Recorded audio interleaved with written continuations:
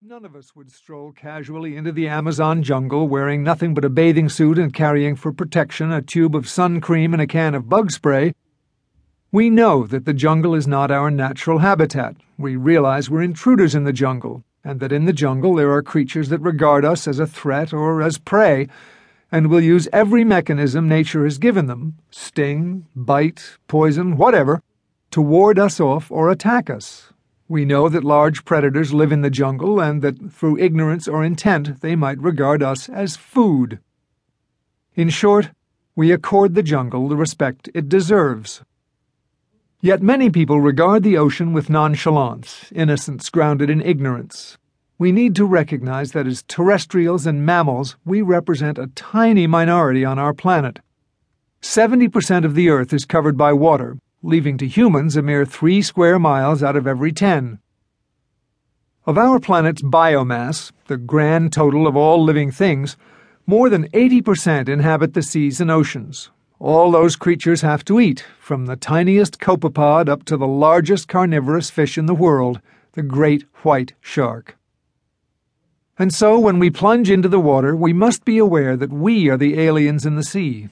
We must heed the signs that a shark could be patrolling nearby, signs such as birds working a school of baitfish just offshore, fishermen in small boats with rods bent double and the surface of the water oily with a slick of chum, and other warning signs I'll describe in these pages.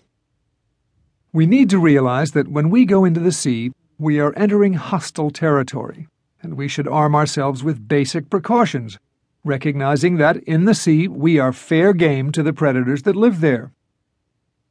I don't mean for a moment that we should stay out of the sea.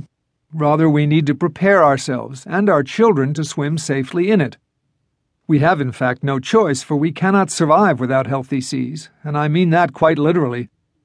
The sea sustains all life on Earth, controlling our climate and atmosphere, generating the air we breathe and the water we drink.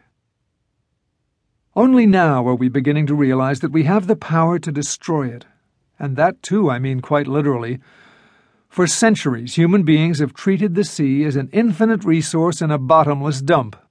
Now we are learning that the sea, like everything else on the earth, is finite and fragile.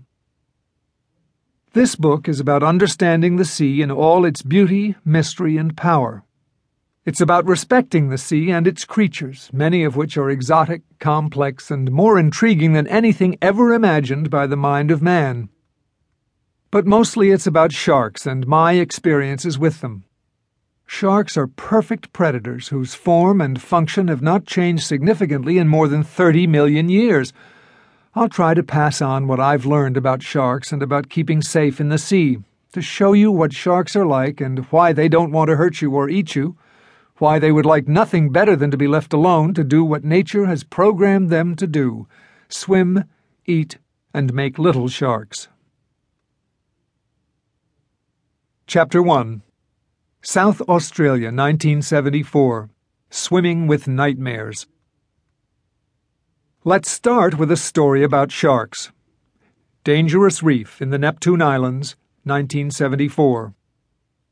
Blinded by blood, nauseated by the taste of fish guts, whale oil, and putrid horseflesh, I gripped the aluminum bars of the shark cage to steady myself against the violent, erratic jolts as the cage was tossed by the choppy sea. A couple of feet above the surface was a prism that scattered rays of gray from the overcast sky. Below, the bottom was a dim plain of sand sparsely covered with strands of waving grass. The water was cold, a spill from the chill southern ocean that traversed the bottom of the world, and my core body heat was dropping. It could no longer warm the seepage penetrating my neoprene wetsuit. I shivered, and my teeth chattered against the rubber mouthpiece of my regulator. Happy now, I thought to myself. 10,000 miles you flew for the privilege of freezing to death in a sea of stinking chum. I envisioned the people on the boat above, warmed by sunlight and cups of steaming tea, cozy in their woolen sweaters.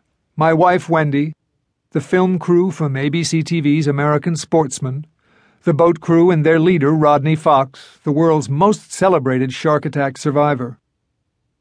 I thought of the animal I was there to see, the great white shark, largest of all the carnivorous fish in the sea, Rarely had it been seen underwater. Rarer still were motion pictures of great whites in the wild.